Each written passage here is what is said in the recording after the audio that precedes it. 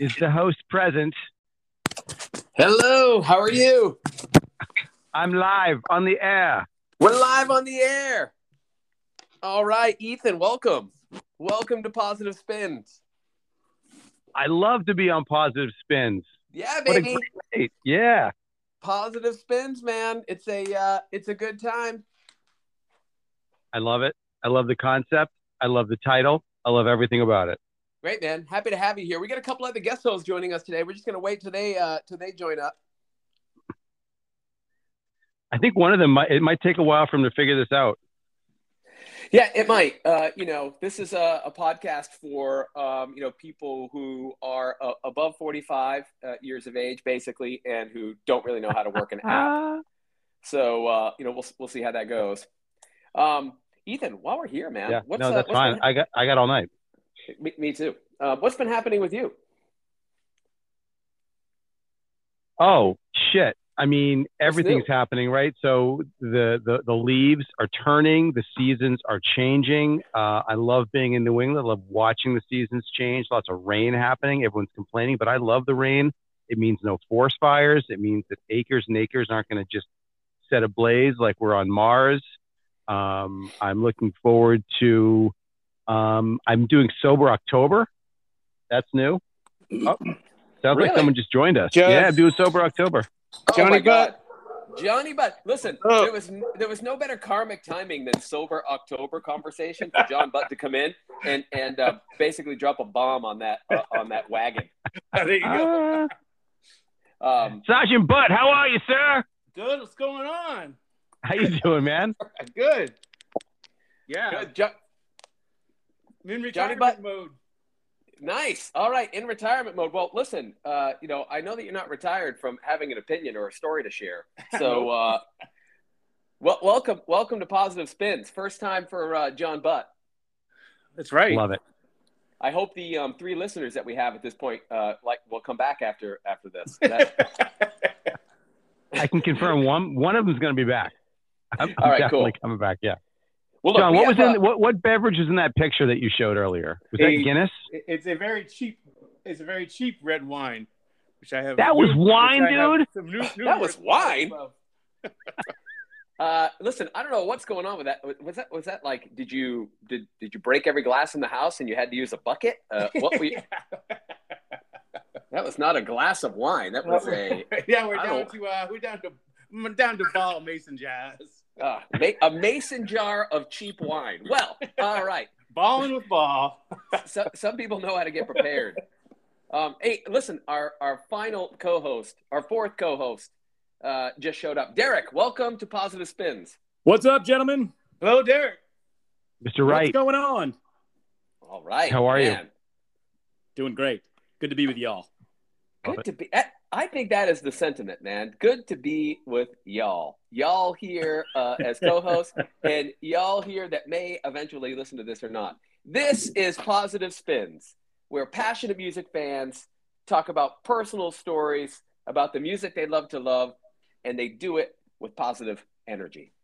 Now, look, this Positive Spins, this is basically our 2nd official episode. And here on the podcast, this is all about a music fan's perspective and, talking about stories that you associate with the songs that are important to you, meaningful moments that you've had, with particular artists or whatever it may be. And, but from time to time, we're going to pick a theme and we're going to use that theme for us to all present different songs and to talk about that song in and of itself or why it means something to you. Okay, cool. And, so I prepared you all ahead of time. Today's topic it's a relatively simple subject. It's not meaty at all. And it's something we can probably just come to a conclusion on and just wrap up within 60 minutes. It's time. It's time. And time is a big subject. Okay.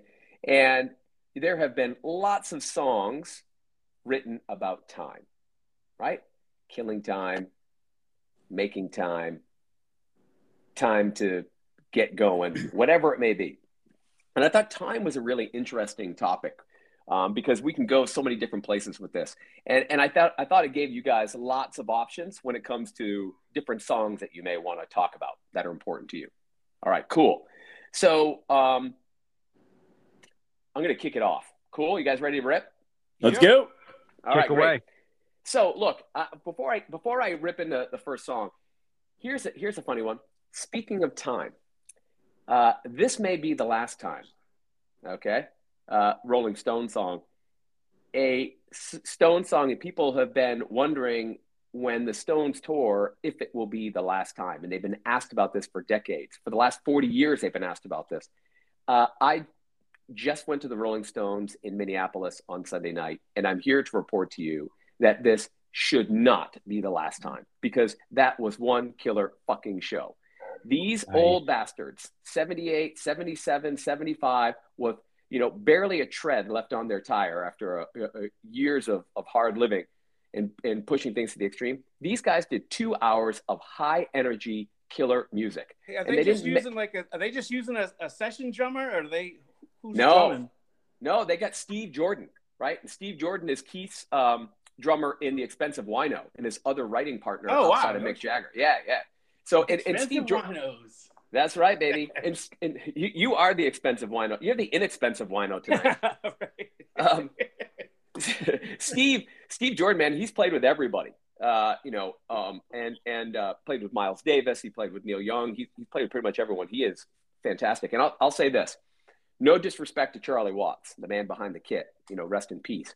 But Steve is adding a different level of energy to this tour. Like, the drums have a prominent part in the music. You can hear Steve is known for just, pounding away on that really tightly pulled snare. And you can hear him echo throughout the stadium.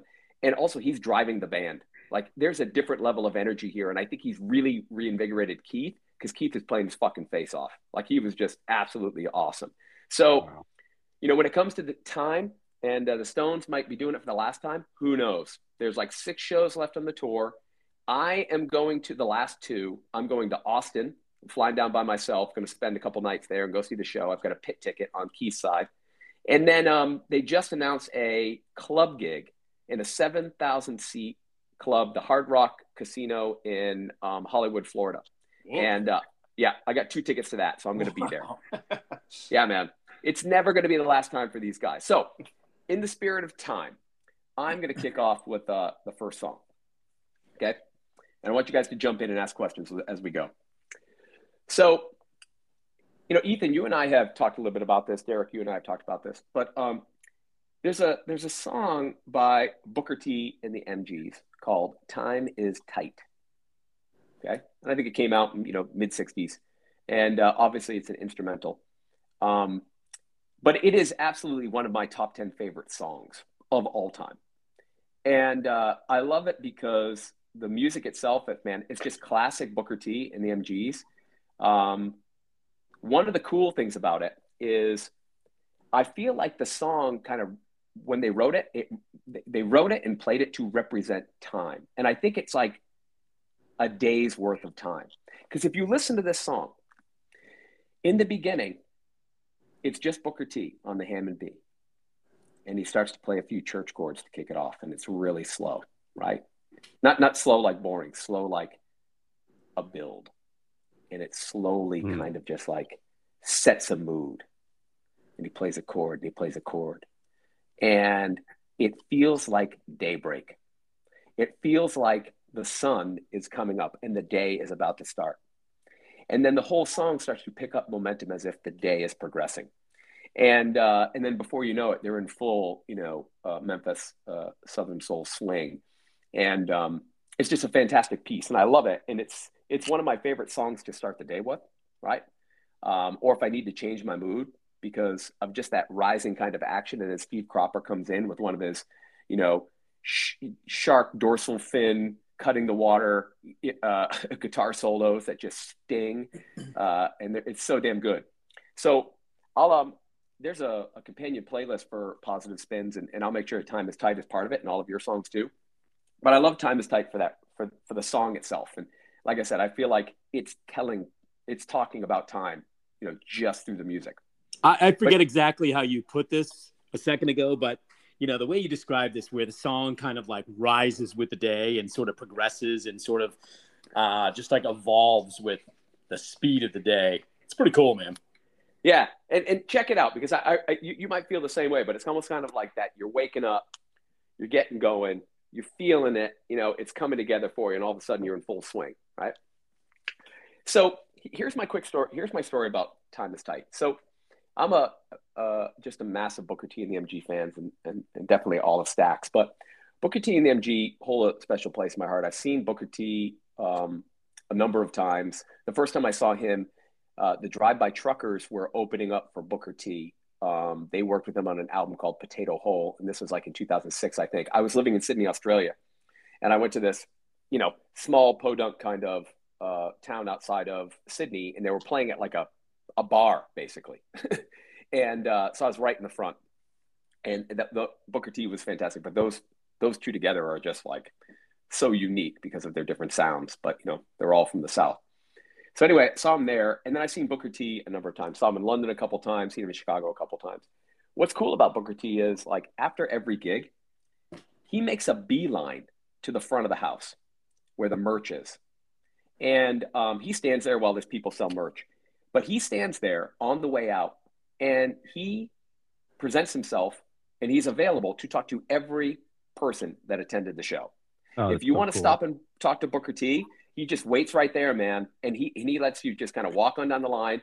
And, he's glad handing and all that stuff. But, he'll listen to your story. He'll sign your stuff. And then, you shake hands, you're on your way. And I've seen him, like I said, a bunch of times. The third time I saw him in Chicago, it was just after his autobiography came out. And I'd seen him in Chicago 3 times. And he's like, have I seen you before? And I'm like, yeah, I'm that guy. So anyway, he wrote an autobiography, and the autobiography is fantastic. And I really encourage you to read it. And more so, I encourage you to download it from audible.com or wherever you get an audiobook and listen to it, because Booker T narrates the whole thing. And he actually does this really cool thing at the beginning of every chapter. He created a little a little piece of music that opens up every chapter just for that chapter. It's a very cool kind of like innovative thing he did, but it's great to hear. It's always great to hear the author tell their story. When you hear Booker T tell his, it's very dynamic, warts and all, because he's very revealing. Nonetheless, the book's called Time Is Tight. Okay. Time Is Tight is referenced in the prologue, and it's also referenced at a certain point in the story. And I'm going to talk about both those things. So Time Is Tight is just part of what he thinks. It's part of his philosophy. Time Is Tight is the name of the song, but what he says is, time is open, yet time is tight. And I think that's just such a heavy fucking statement, because what he's really saying is, as human beings, we don't know how long we're going to live for, right? By scientific standards, we have a finite amount of time that we as human beings will live, right? On average, etc. So, time is open. We have time, right? We have time that we can use, time that we can spend. But time is tight because it's fleeting, and don't waste it, right? It's like every day that you waste time, you're wasting an opportunity to make yourself better, live better, or just enjoy life, or capture the moment in life. So I love this idea of time is open, yet time is tight. And there's a certain point in the book, without going the history of Stax Records. Stax was owned by a brother and sister that started it. Jim Stewart and his sister, her last name was Axton, her married name. So Stewart and Axton, Stax Records. And they were really popular. They had, global success. And then Jim Stewart sold the business brought in a business manager, and then ultimately sold the business. But the business manager's name was Al Bell. And it was a significant switch because Jim Stewart was a white guy, and his wife, sister was white. And, one of the hallmarks of Stax, specifically Booker T and the MG, was the merging of white and black kids coming together to play music for the masses, right? Soul music, traditionally a black music, so to speak. But that was like a big part of their existence there. 2 white people creating an environment for whites and blacks to come together to create this, world-renowned music. Booker T were the examples of it. Al Bell came in and changed that a little bit. He, it became, I don't say it became more black, but but at the time that he came in, things were a little bit more racially charged in America, and the tone changed. And don't forget, Martin Luther King was assassinated in Memphis, just a few blocks from where Stax existed. So there was a lot going on in the world. Nonetheless, Al Bell came in, and he wanted to take the label in kind of a different direction, and he wanted to still maintain the commercial aspect of it. So Booker T was not only famous in his own right, but he was also the guy that was like writing lots of songs for people, playing on everybody's albums, playing on everybody's tracks. Like he was the house music director in a way. So, but he was also creating, some solo albums. So at one point later in his Stax career, he was living in Memphis. He was from there. He wrote an album and he sang on it, because Booker T and the MG is instrumental music. He sang on it. And the tone of the album was a little bit more of the times. It had a political undertone to it about what was happening in America. And, he wanted to share his opinion, and he did it through music. And he said that he had the reel-to-reel tapes, and in the middle of the night, he finished in the studio, and he drove to Al Bell's house. And he said he walked in the back door, and he played some of the music for Al Bell. It's like midnight, 1 o'clock in the morning. And he said that Al Bell said to him, basically, I'm paraphrasing, Booker, this music's fantastic. I love this album. I think it would be great. It's Marvin Gaye-esque, with a message. But I don't think this is right for Stax Records right now. We need to sell hits, and I don't see this becoming a hit. I just don't see a place for it. Okay? I butchered that a little bit, but that's the gist. And so Booker T, tried to talk to him about it, and he's like, no, that's it. And so Booker T said that when he realized Al Bell was not going to let him produce his album, or he was against it, he said, thank you. He said he picked up his tapes, he walked out the back door and stood on the steps to Al Bell's house in the back. And he said to himself out loud, time is open, yet time is tight. And he said, I knew that my time at Stax was over. I knew that my time in Memphis was over. And the next day, he packed up his things and he moved to California. Because he said, my time is tight. I need to do what I need to do right now. And I need to own my destiny. I need to own my time. And I'm going to go and make it happen somewhere else. Time to move on. And I thought that really resonated with me. And I actually talked about that with him afterwards, after his last gig here in Chicago. And he signed that page in the book for me. It was really cool. And then, Booker T went to California, and I don't know if you know this, but he ended up becoming, he did a couple solo albums, but he became a producer. He produced Willie Nelson's Blue Skies album, which was a Willie Nelson doing time-tested standards before anybody even thought of doing this. And that it won a Grammy that year. He lived next door to Bob Dylan and used to go to Bob Dylan's house and help him write songs and play on his albums. And Bob used to consult with him. He just decided, I need to control my destiny. Time is tight. I'm off. And I love that. I love that because as someone as almost, I'll be turning 50 soon. And I've shared with some of you, my dad died 7 years ago. He died at 67 years old. And when he did, obviously I felt bad, but I thought, geez, and I still think this today. Today I think to myself, if I'm 50, if I live as long as my dad, I only have 17 years left, right? What am I going to do with my time?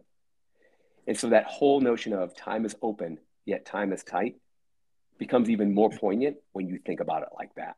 And I think that's what lies underneath these songs that you love is there's a message that resonates with you and can motivate you in different directions. Okay, that's my time story. Love to hear your thoughts on that. So first of all, well said. I think that was, it's hard to disagree with any of that. Great perspective. I love the move of going up to the merch in the beginning. Action Bronson, who's a rapper, does the exact same thing. And I think it's the coolest thing. And I wish more people did it. And in terms of wasting time, a wise man once said, we're burning daylight. Absolutely. Better said, we're burning daylight. It's totally it. But I encourage y'all to listen to that song and maybe listen to it in a different way. Cool. Any other thoughts on that? I thought it was cool how you listen to the song in the morning. Yeah, one of my go-tos. Like like to get ready for the day. It's pretty cool. Like a reminder. Yeah. Yeah, totally. I love doing that. Thank you. Okay, look, I'm going to open up the floor to you guys, but you know something? Before I do, I totally forgot to do this. I need to introduce you three. I totally need to introduce you three. I apologize. So look, there are three people on the call today. These three people are some of my favorite humans on the planet for multiple reasons, but they are also massive music fans and worthy of spinning yarns on Positive Spin. So we have, first up, we have, should I do age before beauty? All right. Okay, we'll do, we'll do, first up, honestly, one of the most entertaining and fun people to be around that I've ever met. My very good friend, he's already laughing, Sergeant Major Johnny Butt. John Yes. Butt. Johnny Butt. John Butt. Johnny Butt. Thank you, Ethan. So Thanks for inviting me, Judd. Hey, man, whenever, John, you and I have had so many musical experiences together, and by the way, you guys can talk about whatever you want on here. So some of those experiences are, definitely not PG. But John Butt is a Dead fan, a music fan. He is a wannabe lyricist. And when this guy gets on a roll, he takes you along with him, and it's a pleasure. So and pleasure I to have gotta, you here, John. I gotta jump in 2-second story here. So well, introduce yourself. Sorry, Derek here. Johnny, I remember sitting in your Jeep back, a million years ago. Yeah. Sitting there listening to the Grateful Dead, listening to could have been any one of a handful of songs or whatnot too, but we're sitting here doing this tonight, which is just fantastic. And I remember sitting there and listening to you tell me about every chord, every lyric, every iota of that song, because you knew it inside and out. It's, talk about a memory there too, but that sticks with me. Great to be with you. Nice. That's awesome, Derek. Cool. Hey, while we're at it, Derek Wright, everybody. Derek, another massive music fan. Derek and I hail from the same town. We went to high school together. We went to college together. And look at this. We're still here together, Derek. We're still here. We're still here. And Derek is also and equally a great Rolling Stones fan. We've been to many shows together. We've hung out with Keith Richards' wife. We've crashed cars on the way to Boston, and we've hailed taxis in a sea of cars in Buffalo. And we almost, pretty much me, you, and Butt, we almost didn't make it out alive from Canada when we went to see the Rolling Stones back in 90-something. I don't even know. That's a story for another day, but that one was a legendary story. Derek is, like I said, a fantastic music fan, fantastic friend. Thanks for being here. Now, last but not least, and it just so happens he falls into the last position, which was beauty. It is another New Hampshireite and a very good friend of mine, and one of the most influential people in my life early on, and that is my very good friend and podcast host of his own, the No Outlet Podcast. Check it out on Spotify, Ethan Jewell. Thanks for being here, Ethan. Oh, hey, Judd. It's great to be here. I want to kind of echo something that Derek said about every chord and everything. So I had listened to, I was lucky enough to be in prime John Butt territory in Plymouth. And I had listened to Grateful Dead a million times before, mostly passively.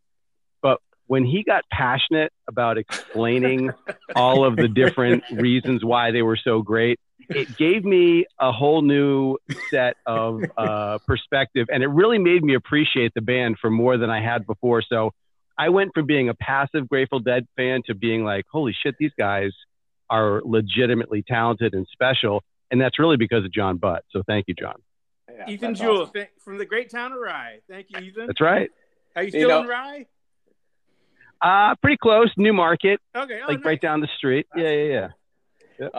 Ethan, I agree with you and Derek about listening to Butt tell the two great quick Grateful Dead stories. One time, Butt decided that he was going to explain every line from the Grateful Dead covering Bob Dylan's "Stuck Inside of Mobile" with the Memphis Blues Against Me, and we listened to one line, and this is on cassette tape, rewinding it over and over, when he's singing out. And one was Texas Medicine, and one was Railroad Gin. And like a fool, I mixed them, and it jangled up my mind. And he did that at least for 20 minutes. People just get uglier. I got no sense of time. Exactly, but I was hoping you'd go there. But why? And that's a great transition. But why don't you, next cab off the rank, why don't you tell us about your time song? All right, so real quick aside, I have one Grateful Dead song that is one lyric would be my favorite time lyric of all time would be, I was 40 years old and I wasn't with my wife now. I had a girlfriend and she was like total crazy and like a total like see you next Wednesday. I'll just put it that way. And I was listening to one of my favorite Dead songs, "The Ship of Fools," and when Jerry belts out, "With 40 years upon my head to have you call me child," I just like would just be like just crazed because this chick was so nuts. Call me child. Okay, Denise. We'll see how that goes. But yeah, so that was like that was a very special moment for me in my 40s. Great song. So I have two, but I'll be sure. I picked two because I figured. Hold on. Oh, I figured that Pink Floyd "Time" might be too easy for someone to pick. Did you guys pick it? No. Skip over Right, it. go. Skip over it. All right, thank you. So did any of you guys pick it? No. I listen, I've got many songs here. That is one of them, but I've got many backups. So you go for it. Yeah, Dude. same here. I mean, that song's right at the top of the list, but you know, I figured somebody else would pick it too. Yeah, exactly. That's what I love about you guys. You're not the obvious. You're not so obvious. Yeah. So but just one part of that song, which is a segue into the song I did pick, was that I'll jump on Judd's theme when his father passed away. My dad passed away. I was active duty in the Army in Germany, 20 years old. Come home, like total shit show. On emergency leave, go back to Germany. Like, what the fuck? Come home, fucked around for a year. Worked at a car wash. It was a great year. And then I went back to Plymouth. And so the whole thing was that I don't have a whole lot of relatives, so I didn't have any real father figure at all in my life during my whole 20s, and never really did. So I kind of like in my 20s, I was like really like a fucking mess. As you guys saw me at Plymouth, because I was older than everybody else. I'd already been active duty in the Army. In my whole 20s, even I graduated Plymouth, I had a shitty job that I just get to party for a living with lots of time off. And next thing you know, 33 years old. I got, at the time, married, 2 kids, then 4 kids, and was really like in the line that gets everybody in the song, and then one day you find 10 years of gut behind you. No one told you when to run. You missed the starting gun. So that lyric for years and years had a profound effect on my life because I tied it to like, wow, like I really had no direction.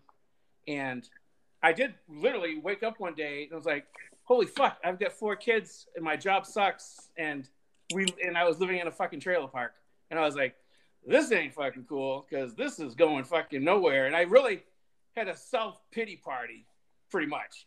And it was bad. And then right in the middle of that, I go to Iraq. And I really thought that my destiny was going to be to die in the desert. But that's another story too. So what I really picked for a song was Chicago. Does anybody really know what time it is? Yes. So the old Chicago, Yeah. this is, I think, the Chicago Transit Authority. I think it's their first album. It's got a really cool trumpet little intro. Well, it's got a really long intro. But when it gets to the trumpet part, the guy's name is Lee Loughnan. He's one of the founding members. And this is the old 60s, early 70s Chicago. It was heavy horns. They had some great albums back then. The song, the second album, that 26-4 song.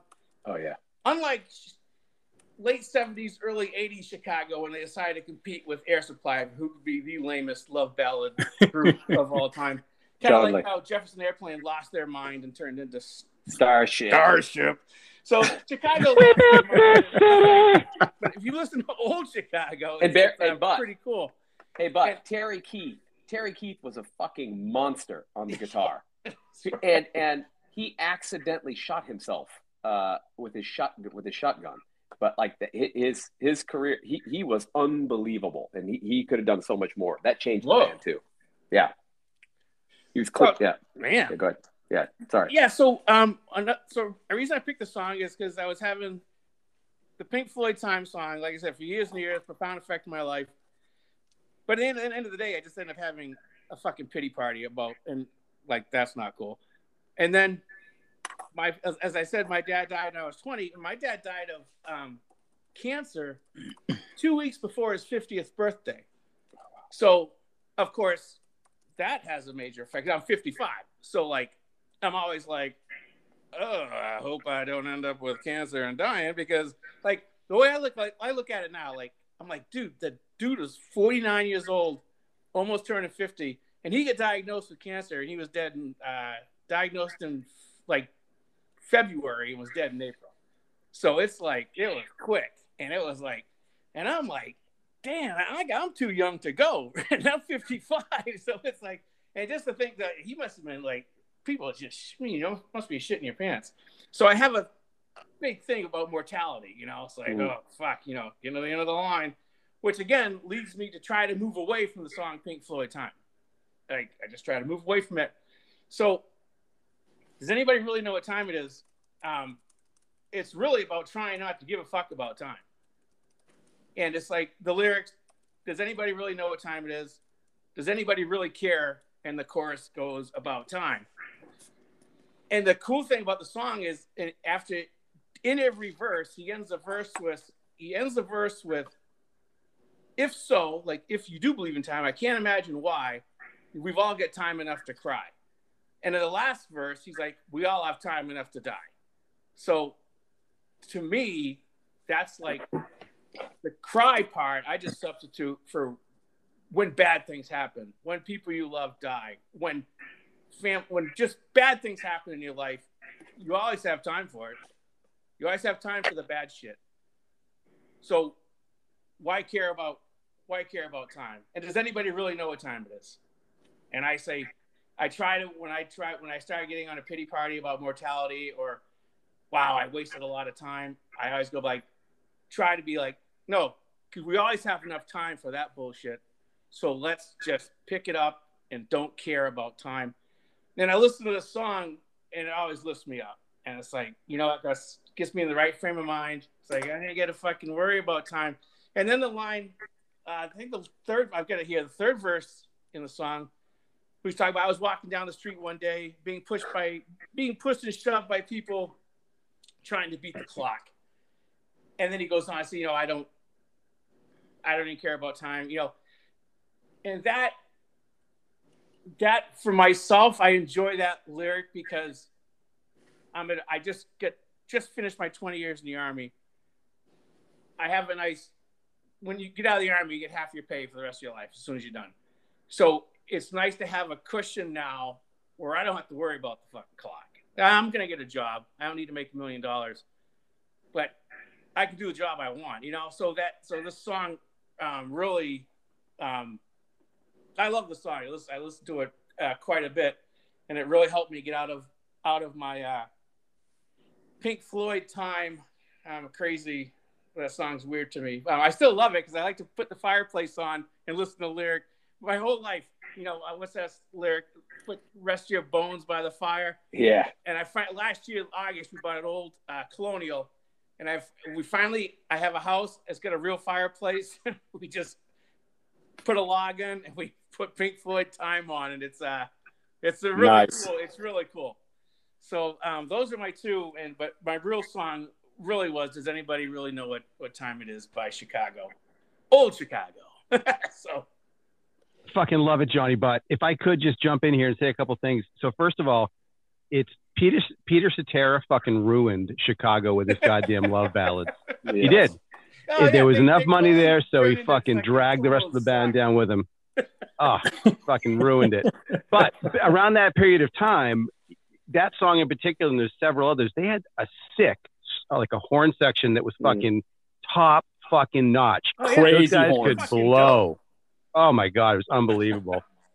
Good choice. You know, there's a fantastic documentary out on Chicago, and it just tells that whole story like you just mentioned. Oh, like wow.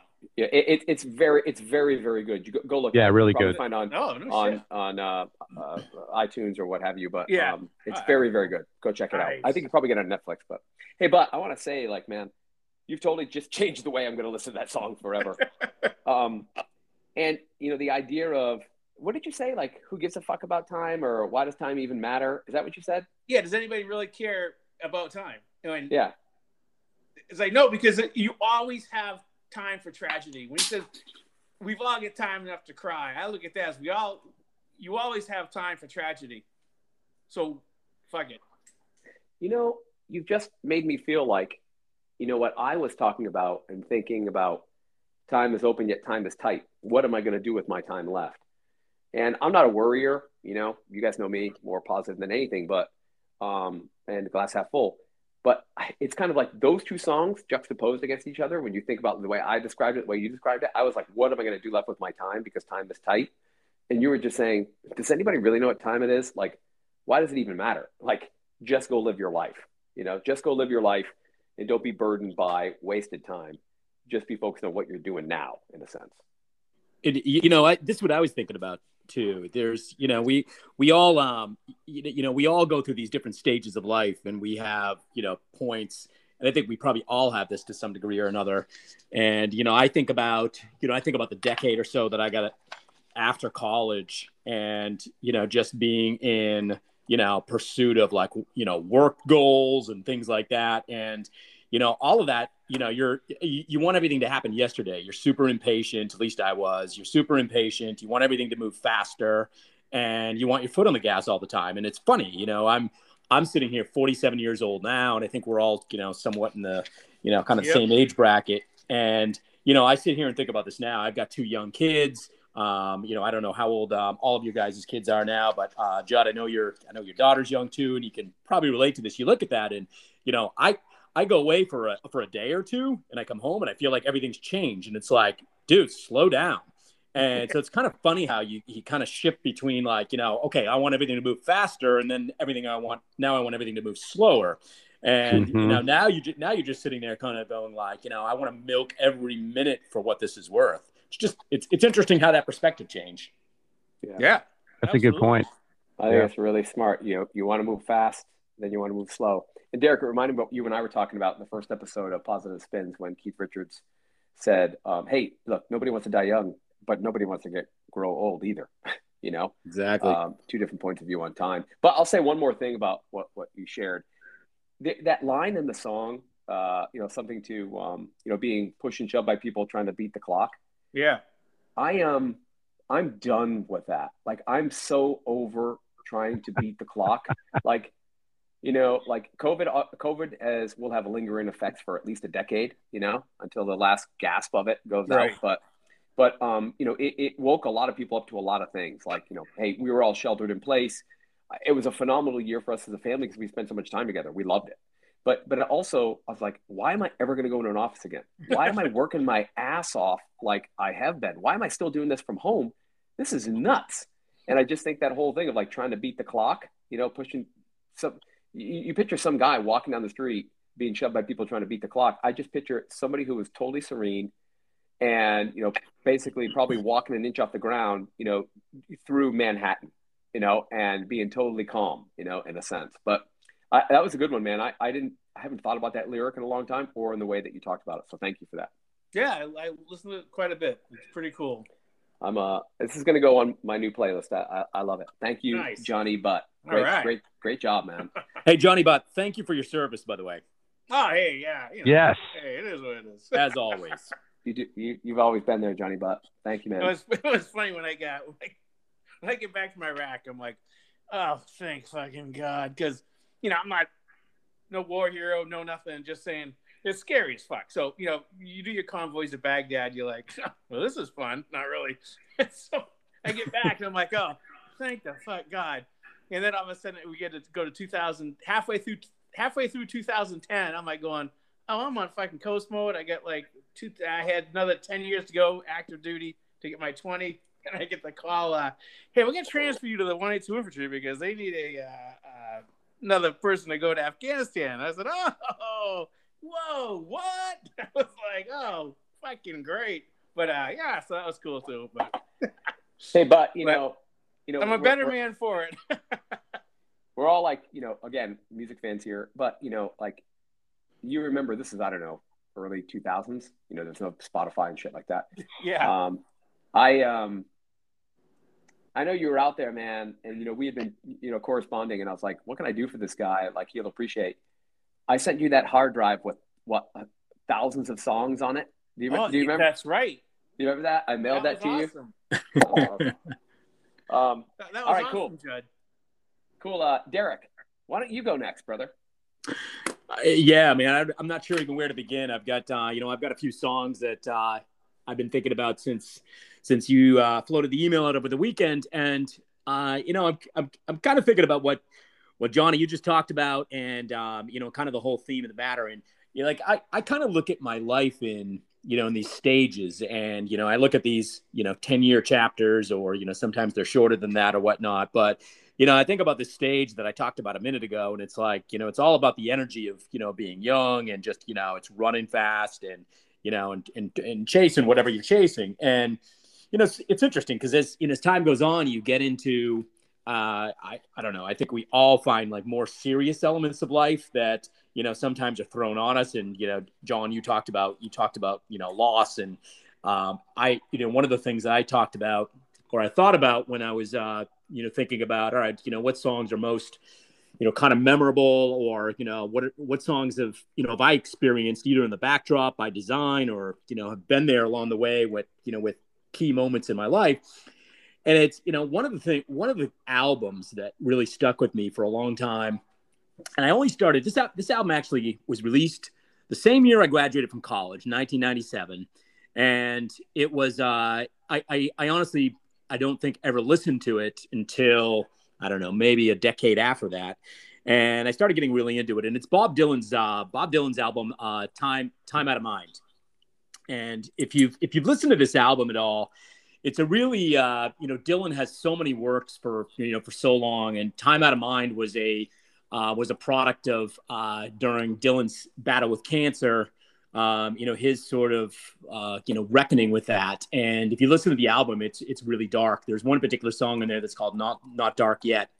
And, there's a common theme kind of throughout the album or whatnot, but, a little story along the way. So my grandmother, on my father's side, we called her Nana, and my Nana I was always particularly close with growing up or whatnot. And, after college, she was from Woburn, Massachusetts, and I lived nearby for a long time after college. And she and her second husband, I was just really, they were salt of the earth people. And I would go by and visit them a lot at their condo and whatnot. And, it got to the point where, later on in their lives that they were hitting their, late 80s or whatnot. And, they couldn't live on their own anymore. They ended up in a nursing home. And I ended up on this sort of, career journey where I got moved from Boston to New York. I lived in New York for about three and a half years. I got moved to Denver. I got moved to Kansas City. So I was doing this sort of bouncing around the country and, going kind of where opportunity led me. It was all basically promotions within my company. And, I always, for a while, I had a girlfriend back there and I was flying back. And so I never really kind of lost my bearings or my footing in the Boston area. And every time I would fly back when I was living somewhere else, I would, I would always either, rent a car or whatnot. And, I would go where I was headed, and, I would always stop in and see my Nana. at the nursing home or whatnot. And she, she declined over time like people do. And it's sad to watch. It's, it's very, it's very hard. And, she had some good people there with her. And she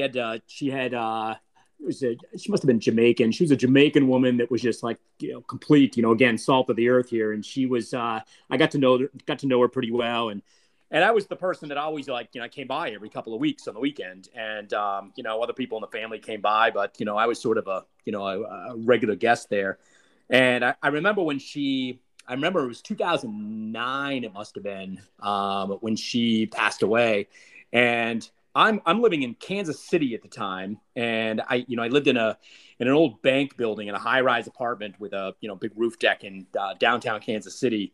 And I remember getting a call at 3:00 in the morning. And for some reason I got this call, and I remember, I'll never forget the words. It was somebody calling me. It was the Jamaican woman calling me from the nursing home. And she said, "Your Nana has passed." And, I'm waking up in the middle of the night and don't know why I was the one that got the call, or maybe I can't really remember how that kind of played out, but it's 3:00 in the morning, middle of the week or whatnot. And of course I couldn't go back to bed. So I remember going out on my roof deck, 3 a.m. and, I think I ended up going to work later that day, but, I ended up going out there and predictably, having myself a cocktail, and I think I got a cigar out there, and I'm sitting out there on the roof deck and just, kind of contemplating all of it, taking it all in. And I had Dylan's album on there, which I'd been listening to a lot recently there, but it really just kind of, it kind of cut to the core. And some of the lyrics in that song, Not Dark Yet, are just, they're dark, but they really kind of get you to think. Like, one of the last verses of the song is, "I was born here and I'll die here against my will. I know it looks like I'm moving, but I'm still standing still." And like, you think about that, and it's like, it's deep, it's dark. And, it was kind of a moment there that, like, that'll stick with me for the rest of my life. I'll remember exactly where I was, exactly that song playing and whatnot. So it kind of stuck with me, and it kind of got me thinking about, like, listen, this is a short time that we've got here on this earth. You got to make the most of it or whatnot. So it's kind of a sad one, but it's it's a memorable one there too. But fantastic album, just a different one from Dylan. Yeah, Derek, that's fucking great call, man. Great call. And an album full of great songs. Not Dark Yet is one that really stands out for me too. And I don't want to talk about people that are on this podcast, but there's a friend of ours that we know, and I always think of him whenever I hear that song, and in a tragic kind of way. But nonetheless, there's also a line there, Derek, that I really like, when he kind of just says, "I eat when I'm hungry, I drink when I'm dry," and it's like, wait, yeah, and I live life on the square. It's kind of like that same. It just has that same feel to it. It's like, yeah, just kind of doing it. And not for any gratuitous purposes, but that's how I'm living my life. I love that. Derek, a bit of trivia for you on that. Time Out of Mind. There's I think Bob Dylan, who was a big fan of Warren Zevon. And when Warren Zevon was dying, he started covering his songs in concert. And, he just didn't do that. There's a Warren Zevon song off of his second album, Excitable Boy, which is awesome. One of my favorite songs. But front to back. There's a front to back, man, so good. But there's a song on it called "Accidentally Like a Martyr," and it's so fucking good. There's so much that's good about it, right? But there's one part where he says, there's one verse where I think it's like, "The days slide by, should have done, we all sigh. Never thought I'd be so lonely. Such a long time out of mind." And I think Dylan pulled the title of that from the song, and then he covered that song "Accidentally Like a Martyr" when Zevon was dying, in tribute to him. Wow. Really cool. That's a great, just the title of that song in and of itself, "Accidentally Like a Martyr." I mean, we should probably spend time talking about Warren Zevon once, so we make sure that he stays in people's frontal lobes, because fuck, that guy was so talented. What's really cool about that story you just told there, though, that the fraternity of musicians and how people play off each other, it's pretty cool. It's very cool. And that's the best part, isn't it? Of like wormholing through a bunch of songs one day. Oh, I love that part. Derek, that is a fantastic one. I'm going to I'm going to go listen to that after this. We're done today. I really missed that song.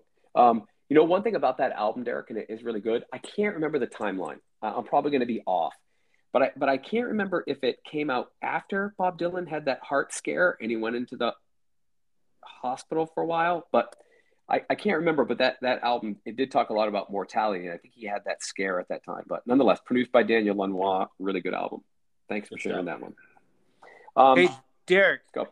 I just want to add something real quick. So I love this song, Not Dark Yet. It's just such a cool Dylan song. And one of the reasons I really love this song is each verse he's talking about, some fucked up shit happens.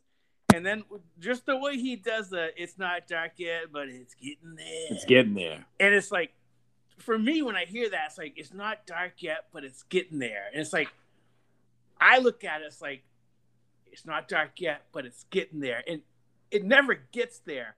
But what happens if it does get there? It's like the shit really hits the fucking fan. It's almost like you're... I look at it, it's like it's psychopath time. It's not dark yet, but it's fucking getting there. And when it does, I don't know what's going to fucking happen, but it's going to be fucking bad. That's what I love. Like fucking go time. And the way he sings, it's not dark yet, but it's getting there. Man, I fucking dig that shit, man. Love it. Goosebumps. Good choice.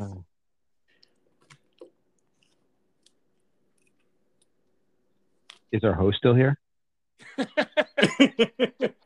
Come in, Judd. Earth to Judd. Has he really dropped off? Let's see. I'm going to say that while he's getting his shit together, Jewel, jump in, brother. Okay. Yeah, he said go for it, so I'm going to go for it. So first and foremost, Judd, thank you for putting this together. Thanks for having me on. I appreciate it, and it's great to be back virtually with you three. It's a lot of fun. I love talking about music. It's one of my favorite subjects. And then the subject of time, right? And it's such a wide open subject matter, especially with music. I mean, as long as we've had a frontal lobe, people have been pondering time and the passing of time. Shakespeare wrote about it. Socrates wrote about it. It's never not been a topic that we've talked about. So when I thought about, okay, what song would I talk about? So of course, the... Hello? Hello? Hello?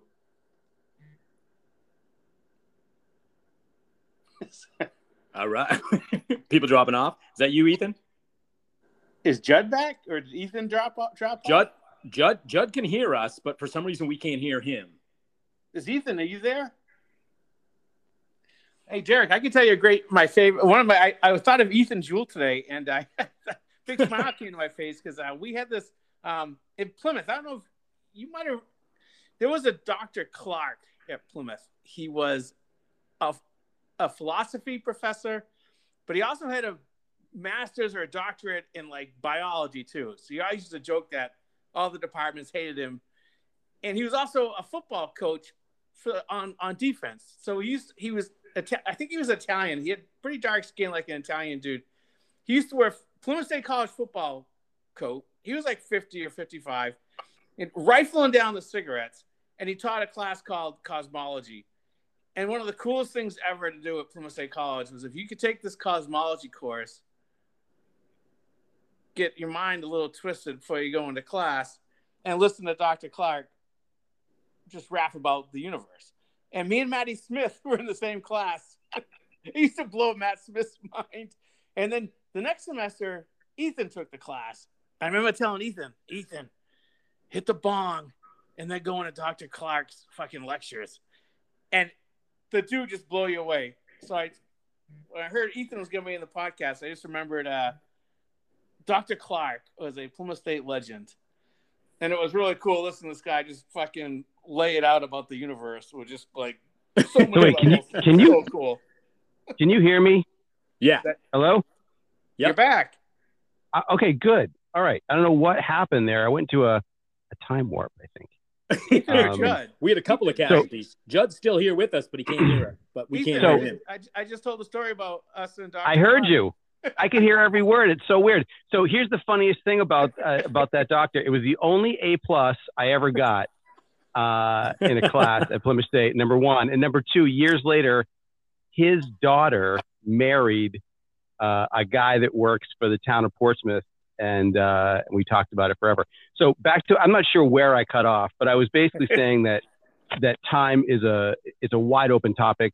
And when you think about all the different songs that you could pick to talk about time, right? So you could talk about, obviously, Pink Floyd. You could talk about Time the Avenger. I actually had Chicago. Does anyone really know what time it is? Nice. Good Times Roll. I even had When I'm 64 by the Beatles. I even went so far as to go deep and say Hit Me Baby One More Time by Britney motherfucking Spears. But then I started thinking all of these and every other song that you could think of that has time in the title or is about time, it's almost like, okay, well, you guys are going to do that. So I went a different direction, and I instead picked a song that is almost like a time machine for me. And when you think about music, to me, the most amazing thing about music is that it evokes emotion. It's even if there are no lyrics, very powerfully written music evokes emotion globally. And, Judd and I have talked about this on another podcast and how it's a universal language. The drum beat is a heartbeat. It doesn't matter where you are, who you are, music touches you. It can make you happy. It can make you excited. It can make you sad. It can make you energized. It can make you tired. And it can also make you scared. And I like that. I like songs that make you scared for the first time. And I remember when I was about 8 or 9 years old, my parents had been recently divorced, and my mom had started dating this total tool shed of a guy who he never was my stepfather, but he might as well have been. The bad man. Bad man.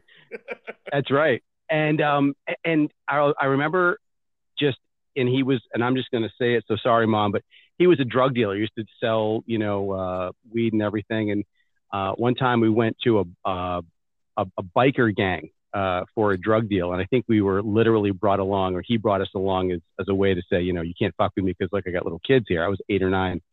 And in this house, there was this song playing. And I'll never forget hearing it for the first time. And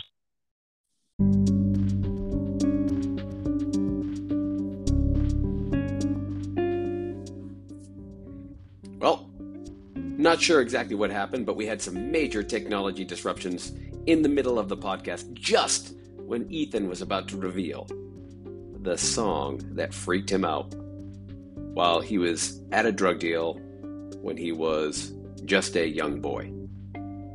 So let's pick the story up back with Ethan to find out what song that was.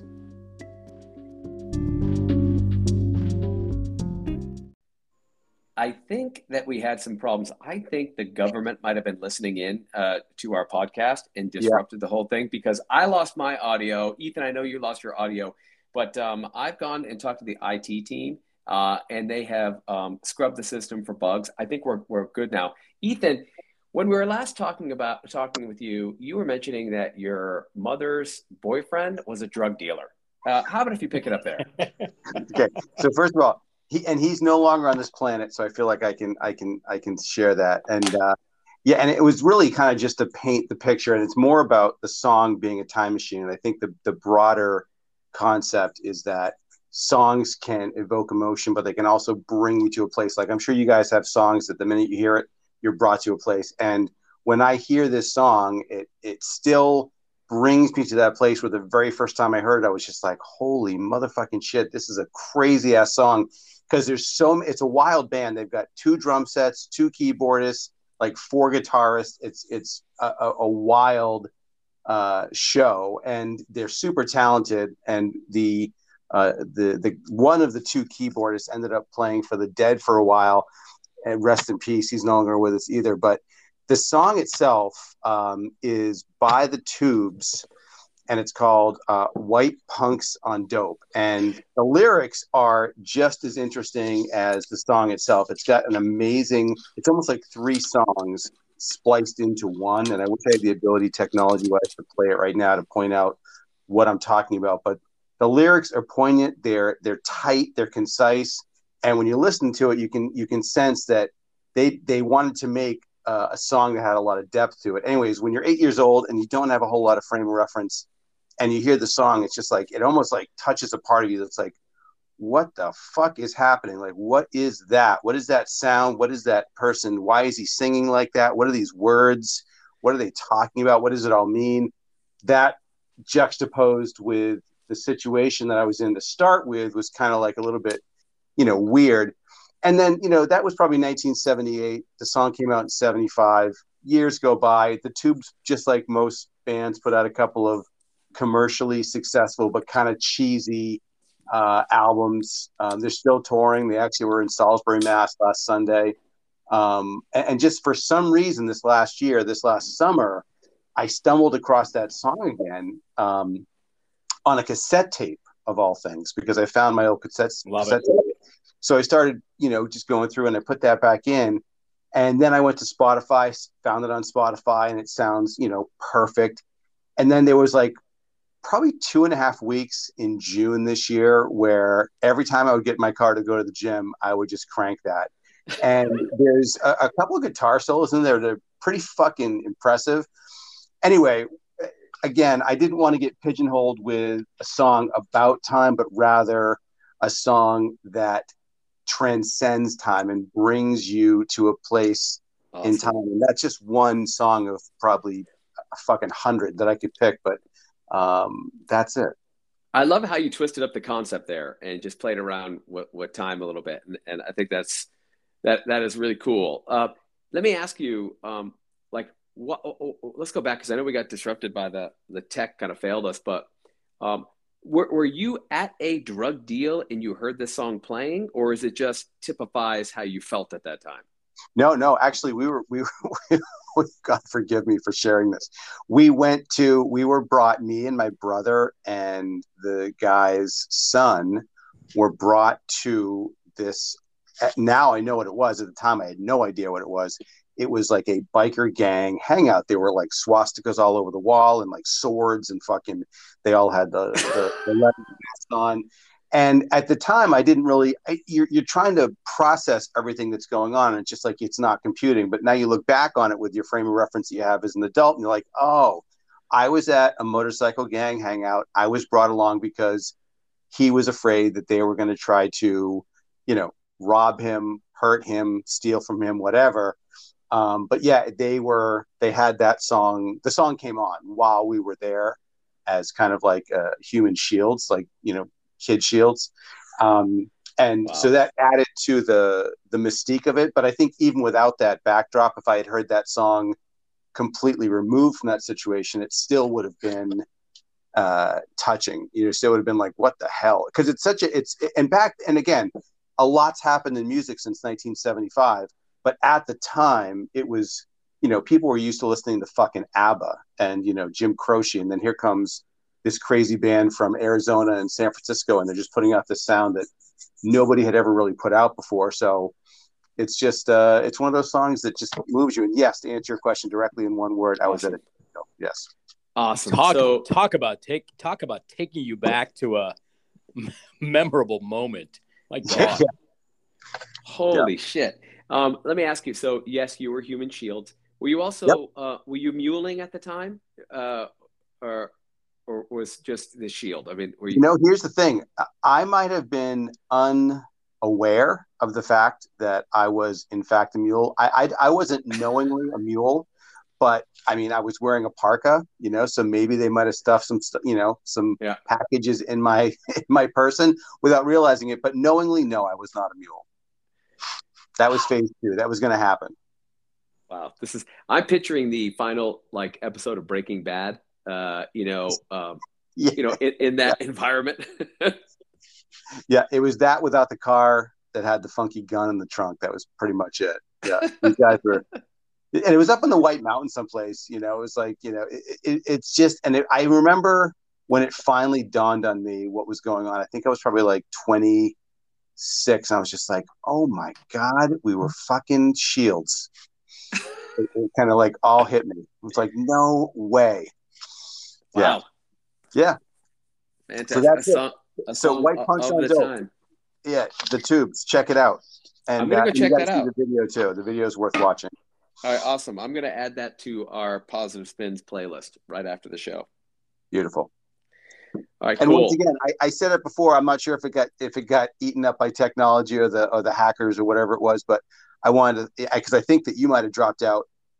Thank you for putting this together. Thank you for having me on. It was super fun. It was great to do this, and I'm looking forward to doing it again whenever that might be. Yeah, great. Listen, thanks for being here, Derek. Thank you for being here. Thank you to Johnny Butt, who we've lost completely for the time being, but you all have fulfilled the ambition for this episode. I love the discussion that we had today. We're going to do a lot more of this. I'm going to see if I can skill up on production values and make this thing run a little smoother, but nonetheless, I've got no problems with warts and all approach here. We'll smooth it out, and we'll continue to have some fun with it. So thank you both for joining us on Positive Spins today. Peace out. All right. We'll see you on the flip side. Later.